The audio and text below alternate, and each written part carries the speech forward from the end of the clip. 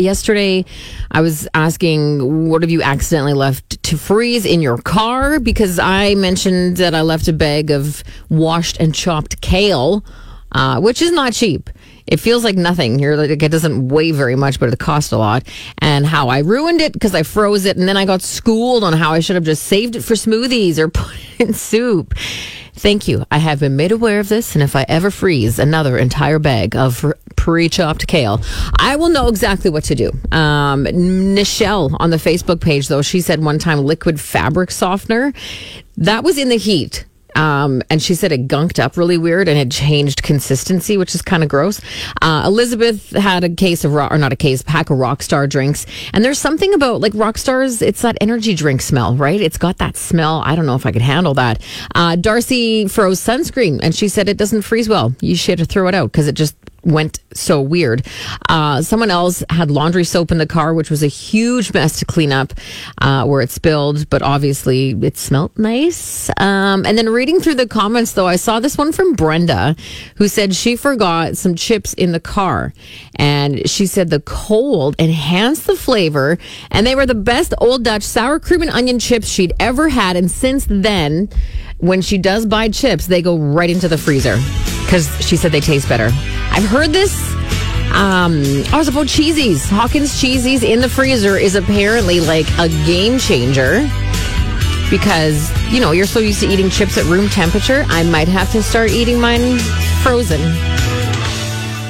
This cold weather, the extreme cold warning that is in effect from Environment Canada, it's supposed to end today. That polar vortex is going to head back north where it belongs. We should be feeling better about the temperatures overnight, just not nearly as cold, which is great. It's going to be a huge benefit as well for the airports. Let's face it, they have had some not so great schedules and things. Well, I shouldn't even say schedules. They just had to cancel a ton of flights. And for somebody, and they even, like, they did let you know, they said basically, like, just so you know, because of this weather, things aren't moving as smoothly as they should be.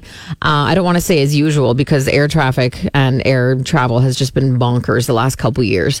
But they did basically warn passengers that stuff was happening. And so a lot of people, unfortunately, travel plans were either significantly delayed or eventually canceled. And when you plan a hot holiday as a resident of Saskatchewan, that is like you look forward to that trip, whether you plan it 6 months in advance or if you are like a last minute person who's like, you know what, I'm going to Mexico next week. The anticipation of that trip becomes everything, right? Because you know you have something to look forward to. You have warm temperatures to look forward to. And then getting to, like, you know what? Oh, the excitement of, I'm an airport person. I love going to the airport. I love having that airport beer before your flight.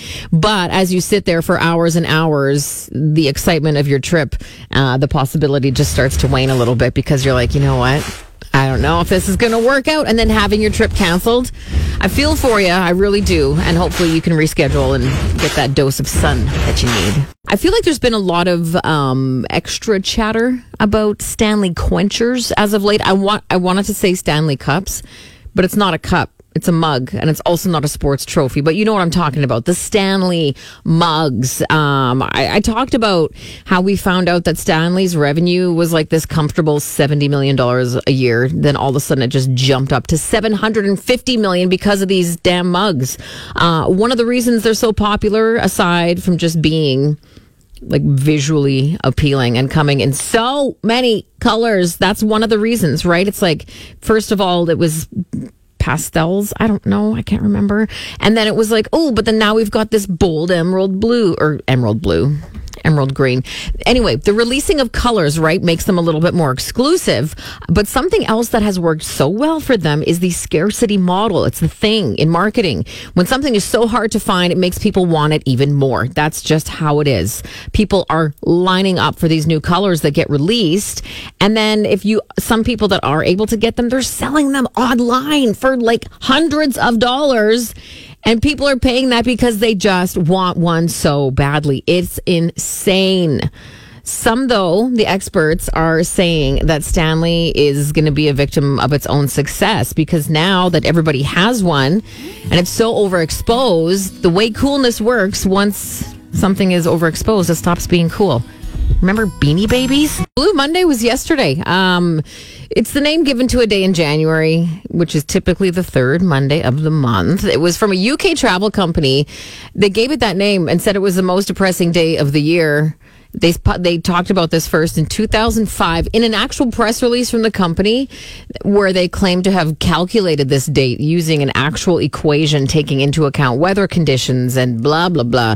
It's a Hallmark holiday, let's face it. But it is, right? Like, it's Christmas is over, New Year's is done. It's probably really cold and you just want to do something, right? You want to go on a hot holiday. So I can see why the travel company would have done that. But at the same time, you get the January blues. And what experts are saying now are that micro acts of joy could help that.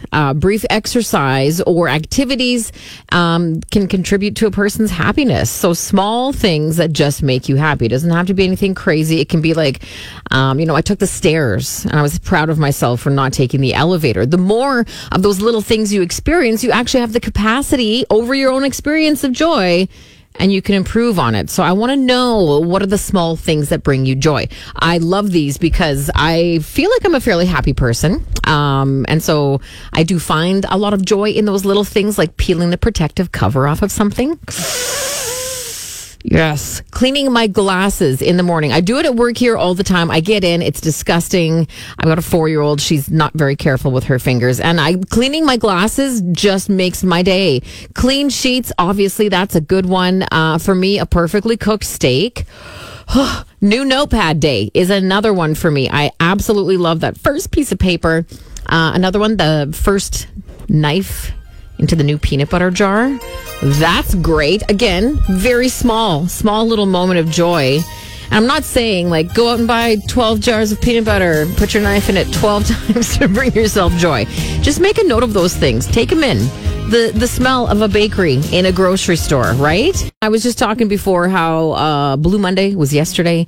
I didn't talk about it, but I talked about it today on the Tuesday after. Whatever. They say, it can be the most depressing day of the year, the third Monday in January. And experts have said, doing micro acts of joy can really change your mood in this seasonal time that we're in, where everything's still cold and gray and kind of gross and you just want to escape on a hot vacation. So I asked you, what little micro acts give you joy? Ashley from Martinsville, she said fresh cut grass, absolutely. Clean sheets out of the dryer, 100%. Her mom's answers were fresh buns, hamburger soup, yes, and no wind chill. Right now, no wind chill would bring me a lot of joy, quite honestly. I love that answer. One other one I got on the cruise Facebook page. I thought this one was fun. It was from Tanner. He said, picking my nose in these few quiet minutes of silence and solitude before the kids wake up, bringing the mayhem. I don't know if you're actually picking your nose, Tanner, or if you just mean like being able to sit and do nothing, but I get that. Michelle, coffee, blanket, and a movie. I agree with that one as well. Waking up buried under nice blankets, having my cat curled up in my lap. That's from Tammy and Darcy as well. First sip of a great cup of coffee. It's funny how coffee and relaxing and like staying on the couch are all very popular answers. I did want to talk about this. The city of Saskatoon changing up its waste collection system. We knew this was happening. They've been rolling it out for a while now. And basically the stage we're at now, residents can pick from 3 different black cart sizes, each with a different cost. So if you think the one you currently have, which is like the standard 360 liter cart, if you think it's too big, you can downgrade to a smaller one and pay less for it, which, come on, that sounds fantastic. The other change too, of course, the city added the green bins for organic waste last year and started charging for waste collection as a utility. It's not on your property taxes anymore. And then a week ago, the city opened up a 2-month window where you now can change your bin size if you want. You can swap them out. More than 3,500 requests have come in so far in just a week. And it looks like a lot of us want smaller bins. In case you were wondering, like I said, the current size everybody has right now, 360 liters. Mediums are 240 liters, and a small black bin, cart, whatever you want to call it, which will hold 2 to 3 garbage bags, is 120 liters. And in case you were wondering, that's 62 liter bottles of pop. That's how I picture it in my mind all the time. Anybody who talks about liters, I'm instantly like, how many 2 liters of pop is that?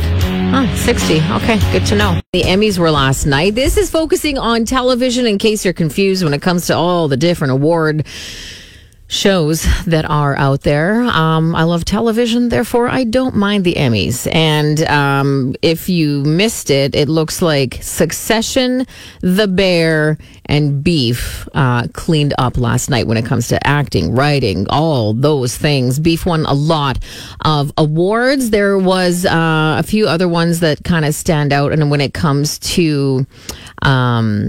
what's the one I like? Oh, Outstanding Variety Talk Series. The Daily Show with Trevor Noah won for that. Outstanding Writing for a Variety Series. Last week tonight with John Oliver. Love John Oliver.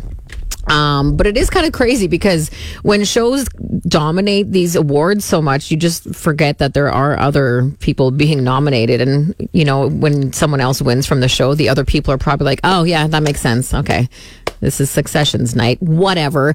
The one thing I did want to mention is that Better Call Saul was nominated for, where was it here? Outstanding Drama Series. Better Call Saul, this was their last season. 6 seasons. The show was great. I watched, I think, the first 3, and then I just kind of fell off of that track. But anyway, Better Call Saul has been nominated for 53 Emmys and never won a single one. You want to talk about always a bridesmaid? Wow. That's unfortunate. It reminds me of Susan Lucci back in the day in the soaps. She was nominated for a daytime Emmy like so many times and never won. I think they gave her like an honorary one eventually because it's like, okay, sorry, Susan, here's your sympathy award. But yeah, poor Better Call Saul. They missed out once again.